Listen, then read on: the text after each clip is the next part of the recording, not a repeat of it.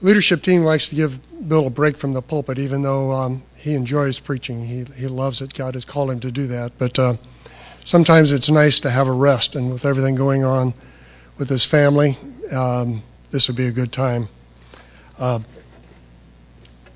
If you would, we're going to cover a passage in Joshua. If you don't have a Bible, it's on page 150. I don't have PowerPoint like Bill. It's Joshua 4, and I'm going to be reading from that in just a moment. And we'll be talking about that some.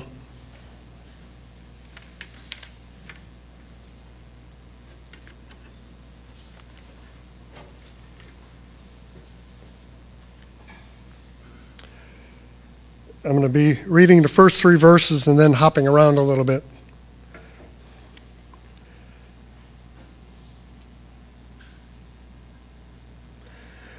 When all the nations had finished crossing the Jordan, the Lord said to Joshua, "Take 12 men from the people, from each tribe a man, and command them, saying, 'Take 12 stones from here, out of the middle of the Jordan, from the very place where the priest's feet stood firmly, and bring them over with you, and lay them down in the place where you lodge tonight.'"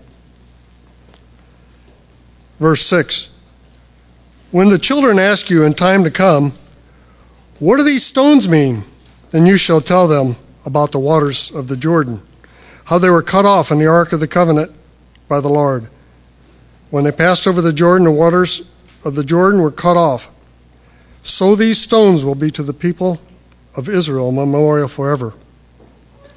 Verse 21, "And he said to Israel, 'When your children ask their fathers in time to come, what do these stones mean? Then you shall let the children know, Israel passed over the Jordan.'" The last verse, "that the Lord is mighty, and that we may always fear him forever."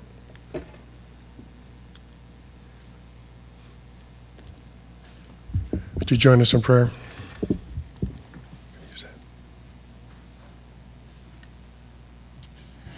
Father, we come before you this morning and we just adore you, Lord. We ask that everything said here this morning might just be a blessing to you, and that you would be lifted up because of our praise and worship this morning. And Father, we confess that you haven't been as much of part of our lives as you deserve.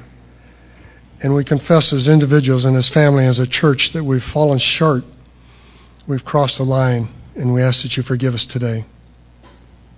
And Father, we come with thankful hearts today. We thank you for each child that just carried a rock in. We thank you for the families represented here.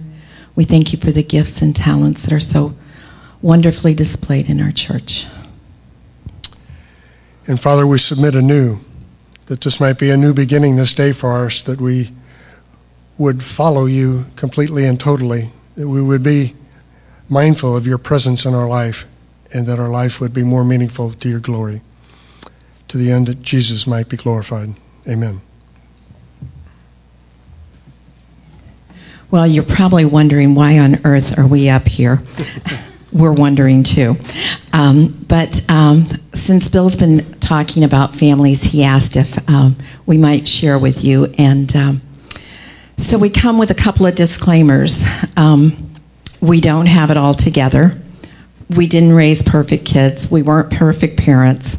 And we have asked our children that are now grown for the leniency to share what God's done in their lives. And some of the lessons we learned along the way, some of them were difficult. Some of them came a little bit easier. I guess those of you gals that have been in Bible study with me know that came from a pretty dysfunctional home. Didn't want children when we got married, and God blessed us with 4 kids, Andrea, Becky, Chad, and Duke, and I'm only telling you that so when you know the stories, you know the birth order. And they all have wonderful spouses, and we have 11, going to be 12 grandkids in January. So besides that, we also had 13 foster kids. So if you don't think God's got a sense of humor, to take someone who didn't want children and just stretch out the walls of our house at times, it's been an awesome journey. So We hope you just enjoy our stories this morning, and hopefully God will use them to teach you something. And college kids and young people, I know this probably doesn't pertain to you right now, but I can remember sitting where you are and thinking, I didn't want to get married, didn't want to have kids, because I didn't want to repeat. And you hold the course of your family life in your hands. You can change history. And so that's my challenge to you this morning. If you're not married, don't have kids, that you can do it all differently. And you might say, well, I'm in college. That's a long ways away. Well, we had 3 kids go to Greenville College. 2 of them met their sweethearts and had babies fairly quick. Be aware, I've seen some of you all connecting. And you say, listen, I don't know that I can understand this, because we fail miserably. We have teenagers that are wayward. You don't know the family I came from, and you might think this doesn't apply. But all of us can better ourselves. All of us have children that we can impact, and I ask that you would consider that as we share some of these stories. I love being back in Blast with your kids. You know, some of them are real talkative, and we have a couple that don't talk at all, and I just adore them. You're going to introduce the kids? I did already. Okay. But, you know, when you have those kids that don't talk, or you have those kids that talk all the time, talk time can become really difficult. And one of the things I had to learn early on is that if I asked a question to that kid that didn't talk a lot, it could never be a yes-no question. If I said, how was your day at school? I got fine. That's really hard to get a dialogue going when you have those kind of things. So one of the things we learned was that you always asked a question that was more difficult to answer, such as, what does your teacher like to teach on best? Or what does she hang on the wall for the holidays? Or what did your best friend do over the weekend? So it was things that they had to engage in. And that was hard for me, because for those of you that don't know me real well, I'm not a big talker. So it was difficult to constantly engage them in conversation, but we felt that that was a real priority, just to be in their world. One of the things we tried to do is continue telling them stories. I can just imagine what it was like in Joshua's time, maybe 60 years after they crossed the Jordan, someone coming up to a person maybe perhaps my age and saying, Papa, why are all those rocks out there in the front yard? And I can see him saying, well, you remember we talked about Abraham, and he had a bunch of sons and grandsons and so on, and he had a person born by the name of Jacob whose name became Israel. And he had 12 sons, and they became 12 family groups, and they became 12 tribes, and they were in Egypt under bondage. And Moses, God raised him up, and they marched out of Egypt, and they wandered in the desert for 40 years. And all of those people who left Egypt, all of them died except for 2. And we just crossed the Jordan. And that was not just a small thing. I believe it's in Chronicles, it said there was 136,790 adults that crossed the Jordan. Jordan is a big river, and it was in a flood season. They not only crossed individually, but they carried their gear, their wagons, their sheep, their cattle. And we put these rocks here because it was dry land. And I remember that. I was only 6 years old when I crossed, if you can imagine what that may have been like. So we tried to tell stories with the kids, and we tried to have devotions at night. Now that can be kind of cumbersome at times, because I got to go to the bathroom. I need a drink, you know. And sometimes we read from, what was it called? Little Talks with God. Little Talks with God. And sometimes it was relevant, and sometimes we just had to make up stories. Maybe about the neighborhood kid who took our wagon or something. But we thought it was important to have devotions every night.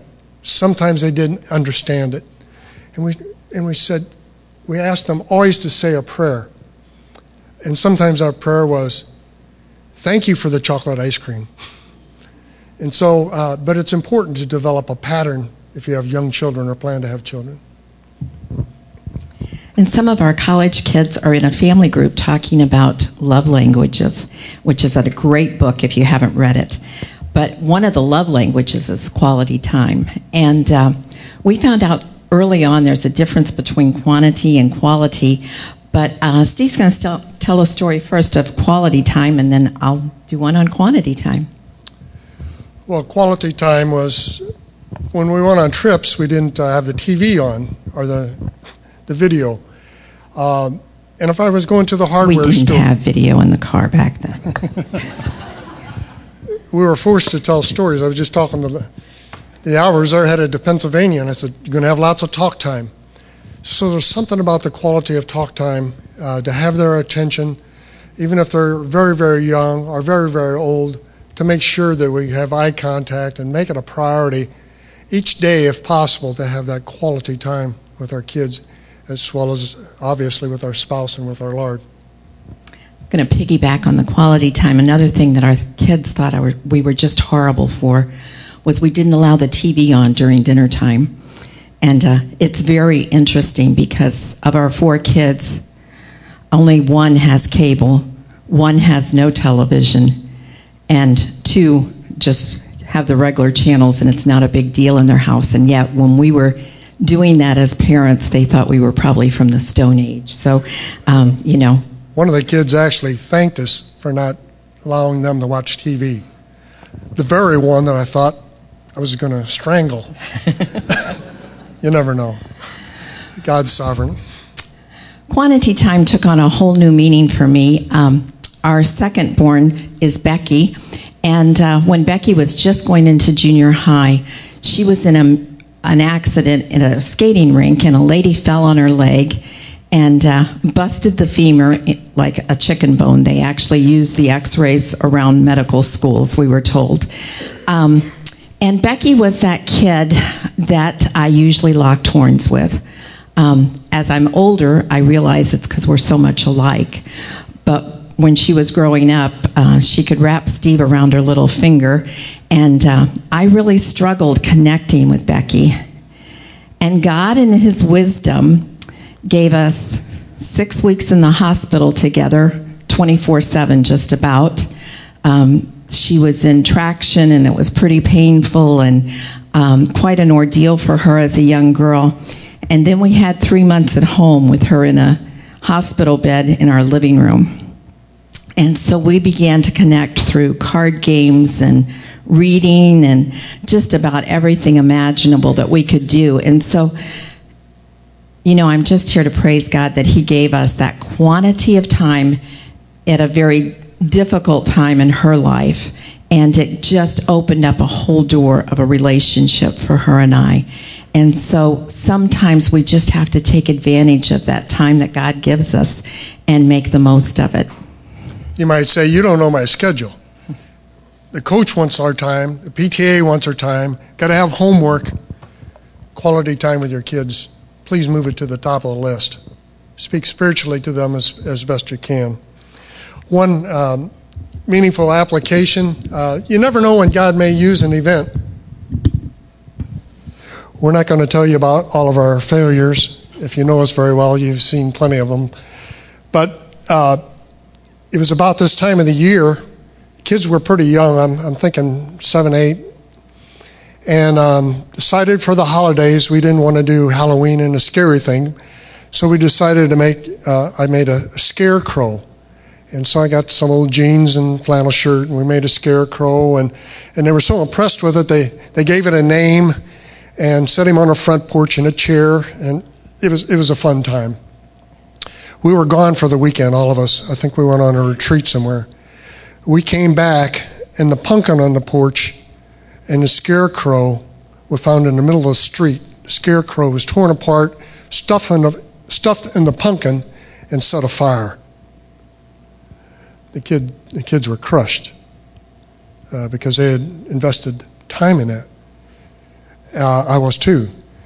But we found it to be a teachable moment because we said we need to figure out who did this, and we need to confront them, and then we need to forgive them if we have the opportunity. So it took a lot of courage, but we walked on the street, had a pretty good idea who did it, and we did confront them. And then we had to put it behind us and forgive them for that. Where there's a footnote to the story, in the Bible study that Linda's a part of, there's a lady in there who married one of the young men who stuffed the pumpkin and set it afire. And I saw him at the marriage conference that Jen Cordy oversaw. And I told him about the story, and he says, I don't even remember that.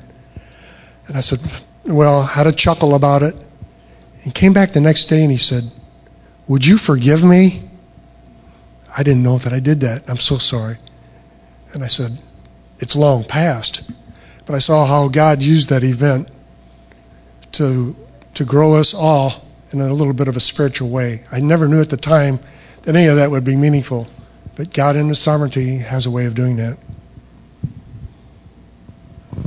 For those of you who are parents of younger kids, one of the benefits you have right now is you get to pick your kids' friends. And that was just one of the neatest things for us is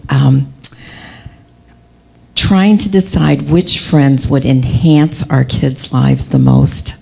And it's really comical. God's providence, whatever. I really wanted to show a slide this morning, but you know how it is with family slides. They can get real boring real quick, so we decided not to do that. But we have this great slide of 4 girls sitting on a fence. Thank you. Fill in the blank. Fence down at Silver Dollar City. And Andrea and Terry often leads worship, are on this fence, and they're showing off their garter from the... We do really well at this, don't we? Garter from the store and show that we went to. But you know what is so neat is, and Andrea and Becky will testify to this, they went their own way for a time, and now they've been drawn back by God's providence, and they're, we got to share a concert with them Friday night. And pick your kids' friends wisely. It makes a huge impact on their lives. And I'd also add, pick their coaches, and if you're able, pick their teachers, because that is a big influence on who they're going to become as they're older. As they get older, it gets more difficult to pick their friends, but when they're young, we have that influence. I wouldn't let our children just spend a night at any slumber party or so on. There's just too many influences that may not be wholesome. One of the things that I felt most responsible as the man of the house was to teach our kids spiritual discernment, to work with them on memory verses, to teach them God's laws and His principles, and to build even doctrine into their lives. And that didn't always work real well. We began to lock horns as the kids got older. But as Pastor Bill had mentioned, I think it was last week in one of the sermons, that if you don't teach them anything, the world's going to teach them something. They're just going to flip-flop. Duke, in particular, we locked horns on doctrine. When he went to Greenville, he said, I no longer have my dad's point of view, but I have my own.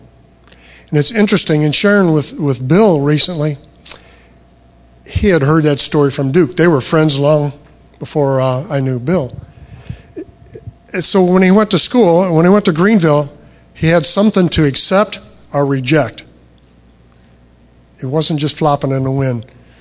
So there's nothing wrong with impressing upon your children Scripture, doctrine, memory verses, and so on. The next story is really interesting because Becky called me about a month or two ago, and she goes, Mom, you should have wrote a book. And I go, what? And she goes, you should have wrote a book. And I said, why are you telling me this? And she said, well, I'm listening to the radio, and there's this guy on this radio that's talking, and he's written this book on how to have a profound influence on your kids. And she says, and you're not going to believe what he said. And I said, okay. And she said, do you remember when Andrea wanted Adidas tennis shoes? I go, yeah. Steve and I decided that with all the kids, we couldn't afford Adidas tennis shoes. So we told Andrea, we normally spend $20 on tennis shoes. You can have the $20. If you want the Adidas, you have to put in the rest yourself. And so Becky goes on to tell me this story, how this guy's just written this profound book, and this was one of the main emphases of the book. And so we had a good chuckle over it, but it brought back to mind that, just because we're able to give our kids everything, it's not necessarily the best thing in the world for them. And you can chat with Andrea after church. I don't know if it had any profound influence on her life. She still wears shoes, so I guess we did all right. You always worry about your kids winding up on some psychiatrist's couch and going back, oh, I couldn't have Adidas tennis shoes when I was 12, You just never know. But we had a good chuckle over it, and but just thought, that's so key, and it's key for us too, because just because we can doesn't mean that it's right. Another thing that we worked hard at was church time. If you lived in our house, you went to church. There was no option. Were they alert? Did they pay attention? Sometimes. You want to tell them how you engaged them sometimes? Sure. We went to a pretty, Orthodox church type setting where there was pews and all that. And first of all, Steve and I didn't take a new seat when we came to this church. We always sat in the second or third row because we found out that if the kids are closer to the front, they act up less. So we went with that. The other thing I did is I always took paper and pencil along, and as the pastor would put up the verse, I would tell them, okay, open your Bible and answer these 3 questions from that verse. And so we always had a dialogue then going on through the sermon. I probably got 60% of it out of it, what the pastor was saying, but we felt like our kids were engaged and they weren't resenting sitting there. Sometimes church attendance, particularly in this generation, and maybe I'm preaching a little bit here, but we don't insist on going to church. We wouldn't think of missing a soccer game sometimes, or a softball game, or a PTA gathering, or a choral, or we wouldn't miss work. But sometimes it's easy just to say, I think I'm going to roll over. Such and such has got a sniffles. But do they learn all the time in church? I don't know. Probably not. But it develops a pattern. It develops a pattern and a lifestyle. When they get older, they may depart from it, but maybe not. I would be more inclined to think that it would become more of part of their life. So if you can, bring your children and yourself to church.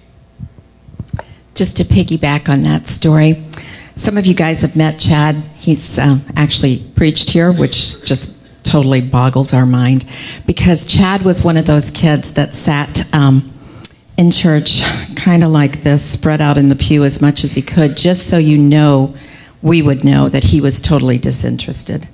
And when I tried to plug him into contemporary Christian music, I was told that had to be the worst music ever. And so the first year that I went down to Kanakuk camps after Chad had taken a position down there, I had the best laugh in the world. Do you know what plays 24/7 at Kanakuk camp? Every Christian song you can ever think of. And I said to Chad, is this not the worst music you ever heard? And we had a good laugh, but maybe it absorbed into his being, because at the time we had no clue that he was getting any of it. So like Steve said, just bring them and pray hard. Which brings me to the other thing that I wanted to share with you, because we just learned it this last week or so. We were with our son, Duke, in Indiana. Actually, we spoke at a college retreat. Can you imagine us old folks doing that? It was awesome. But Duke said to us, he said, you know, Mom and Dad, you never made us have a quiet time, but we always saw you doing it. And he said, I'm not as regimented as some people are, where, you know, at 9 a.m. I get up and I have my quiet time. He said, that's not my style. But he said, I always saw you and Dad with the Word of God open, and so I knew it was important. So they probably get more from what they see than what we speak. Piggybacking on that, they'll watch us. Men, if we're going through the Sunday paper and we maybe we linger in the lingerie section, our daughters will see that. Our women, if you're reading these novels with this guy, bare-chested guy with curly hair, you know, you see him, our children will see that. Linda's quick to hit the remote and change the channel whenever Victoria's Secrets comes on the commercial. But they watch us. They see what we do. They see what we do with its negative, and they see what is not. And they will model us if we have a good image. They'll model us if we don't have a good image. So a caution for all of us. We were in family group, I think it was actually the last time we were together, and Greg Carl was talking from the book of Daniel. And I just want to, it was one of those moments where God hits you over the head with something and you share it and you're not sure anybody else was hit over the head with it. But it was Daniel, and it was the 8th verse, and it said, but Daniel resolved not to defile himself with the royal food and wine, and he asked the chief official for permission not to defile himself in this way. And what hit me over the head was that Daniel resolved. He knew in his heart that it was wrong, and he purposed not to succumb to the temptation to do it. And I think when we talk about training up our kids, if we could teach them so that when that temptation came, they would know in their heart how to respond and would have the courage to do it, we would have arrived as parents. We have a lot of illustrations where we didn't arrive, but we have one that is so meaningful to me that I actually still have the ticket from the policeman in my stuff that parents accumulate, you know. But Chad was up at state soccer tournament. I don't remember where it was, somewhere up by Chicago. And Steve really had doubts about him going. And the first year he took him. The second year we let him go with a group of guys. And we get this phone call, and Chad says, Mom, I just got a ticket. I'm thinking, driving? What? He said, all of us got tickets because there was drinking. And I said, okay. The bathtub was full of beer is what I... And he said, but Mom, on my ticket, the officer wrote that I had not had anything to drink and had been given a breathalyzer test. And I said, Chad, if everybody else was drinking, why didn't you? And he said, because of Grandpa. You see, my dad was an alcoholic, and I had shared those stones with our kids many times over. And so I said, okay, I appreciate that. We'll talk when you get home.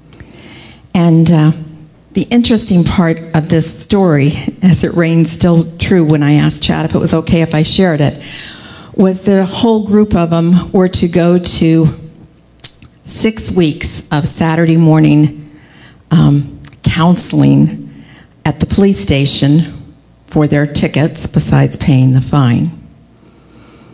Of the 10 or 12 boys that were caught that day, everyone else hired a lawyer and got out of it.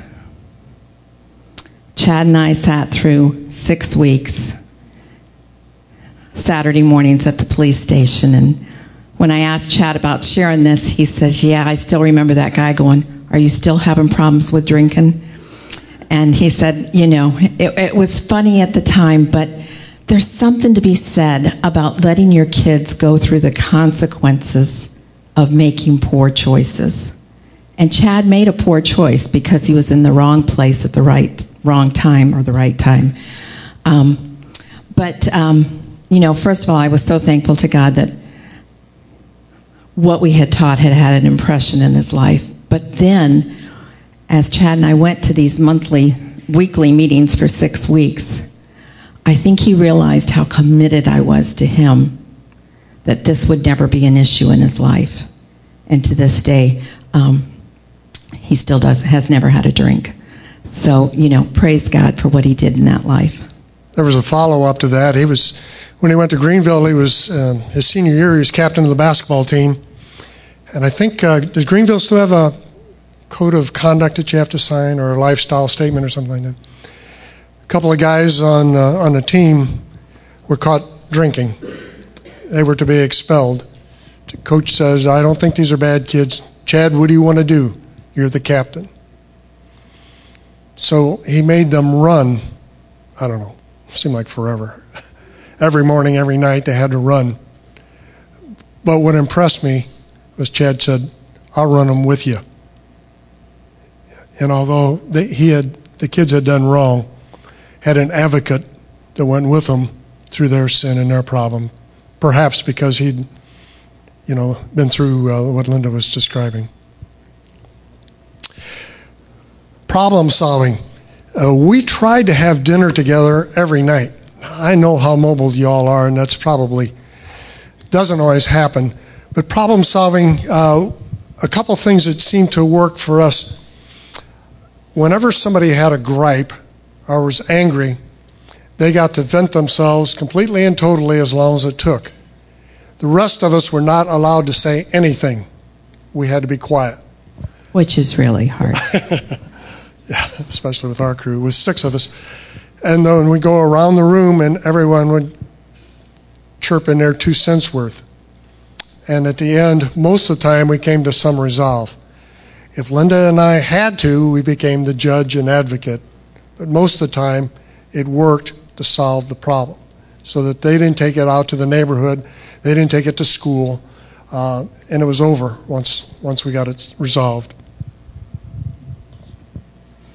A couple meaningful moments that we found with our kids, and boy, capture those guys, hang on to them, write them down in your journal.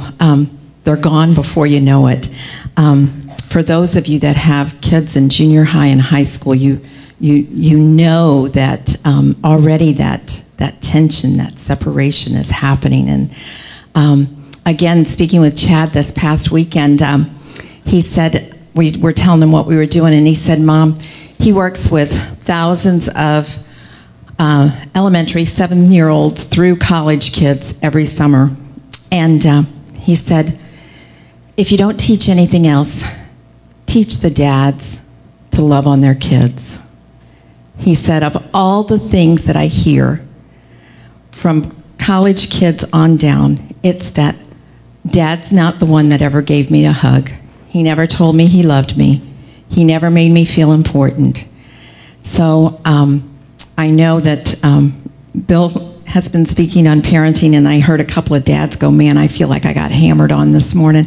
And I'm not here to hammer on you, but love on those kids, and love on them when they're 13, 14, 16, 19, the difficult years.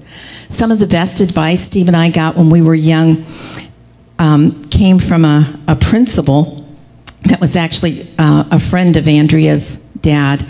And he said, whenever my kids were older and they'd come in, I made sure I gave them a great big hug. Because you know what? Not only did they know I was glad to see them, had they been smoking, I would have smelt it. Had they been drinking, I would have smelt it. Had they been smoking pot, I would have smelt it. He said it was a routine that when those kids hit the door, Dad was there to give them a hug. They probably didn't know till years later that maybe he had an ulterior motive.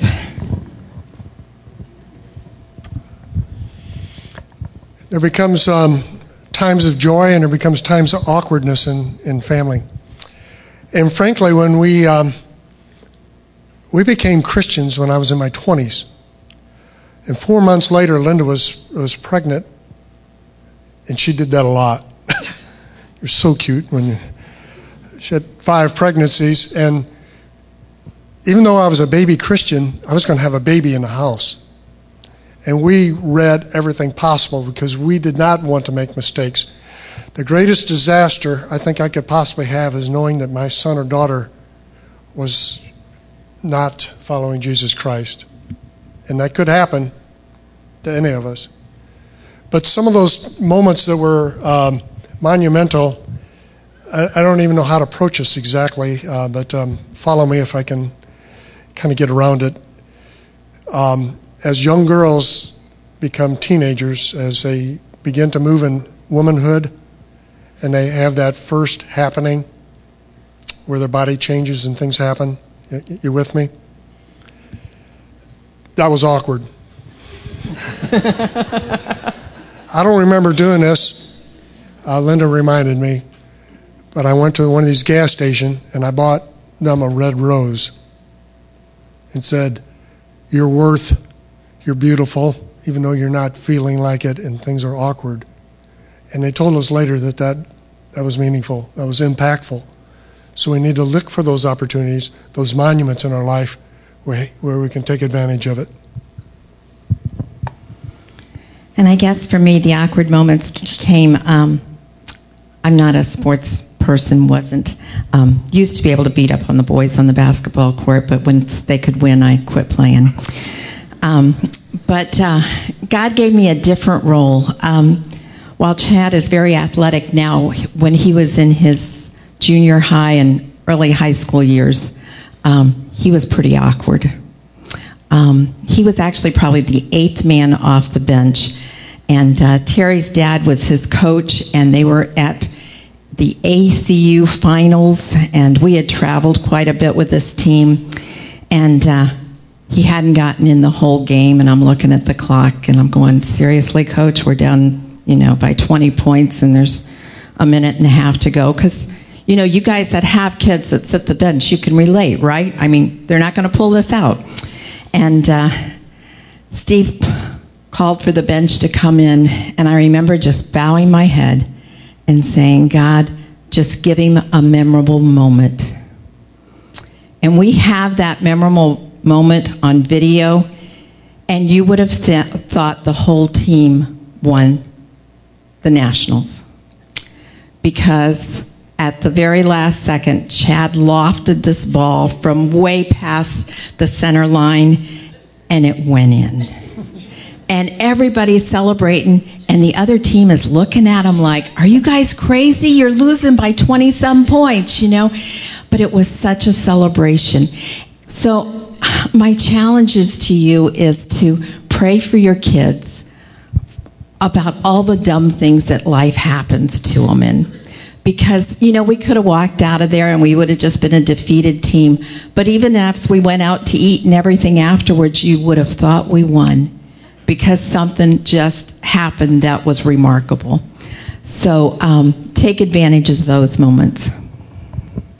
As Linda said, life happens. We were visiting the grandkids in Indiana. Josiah's the youngest grandchild right now.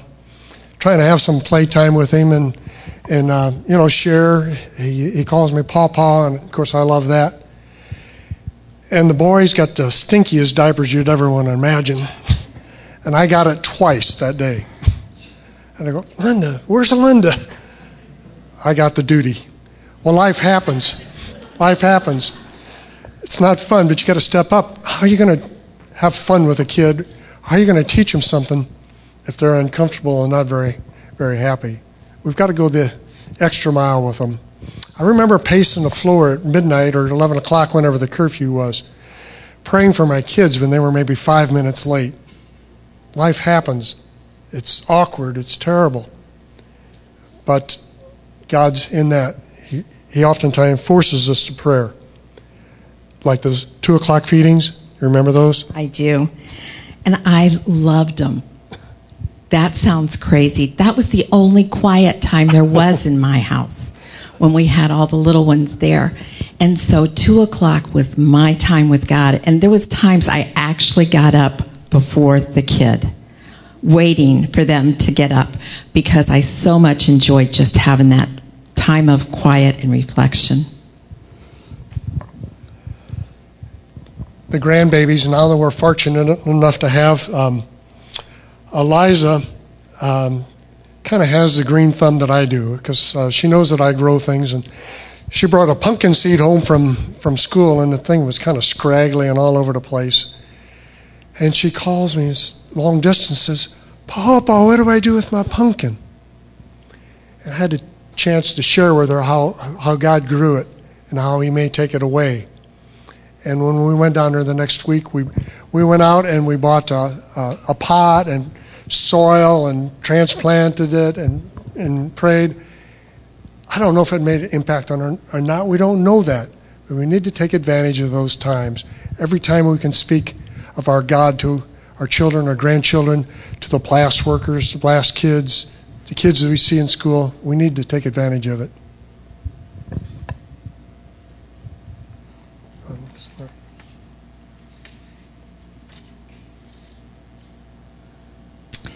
And finally, like Steve said, we read several books on parenting. One was Dr. James Dobson on A Strong-Willed Child, and once you read that book, he gives you that kid. But the thing that hit me the hardest, I think, several years ago, I don't know if any of you are James Dobson fans, but he had a major heart attack and thought he was going to die, and the family was all called in. And he said 2 words to him: be there. And I think that's our goal as parents, that when our kids pass from this life to eternity, that they're there with Jesus. And so we just want to encourage you this morning that God has an awesome plan for your kids' lives. You may not see it right now. We left out the stories of Steve verbally and physically holding Chad down as a teenager just to get his attention. We didn't talk about the broken wooden spoon that we used occasionally for major correction times in our family. But as we can now stand and look back, we look back and see how God used the great moments, the good moments, and some of those moments where you just were in tears to mold your kids into who God wanted them to be. So be encouraged. One last thought after your last thought. Their monuments might be things that you put on a refrigerator. It might be a trophy. It might be something that they bring from blast. Speaking of that, how'd the manna go when you're teaching a lesson on manna? If any of your kids shared, they threw it out, spit it up, whatever was necessary in the trash can. But as your kids leave blast, for example, and they hand you a cotton ball because it's Easter or something, ask them what it means and get it out of them. We can't rely on the blast team or Corey and Carrie. We can't send our kids to bike camp or church camp. We can't send them to Greenville College to get their spirituality. We need to develop it and let these other things help along the way. So with that, praise be God. Thank you for letting us share.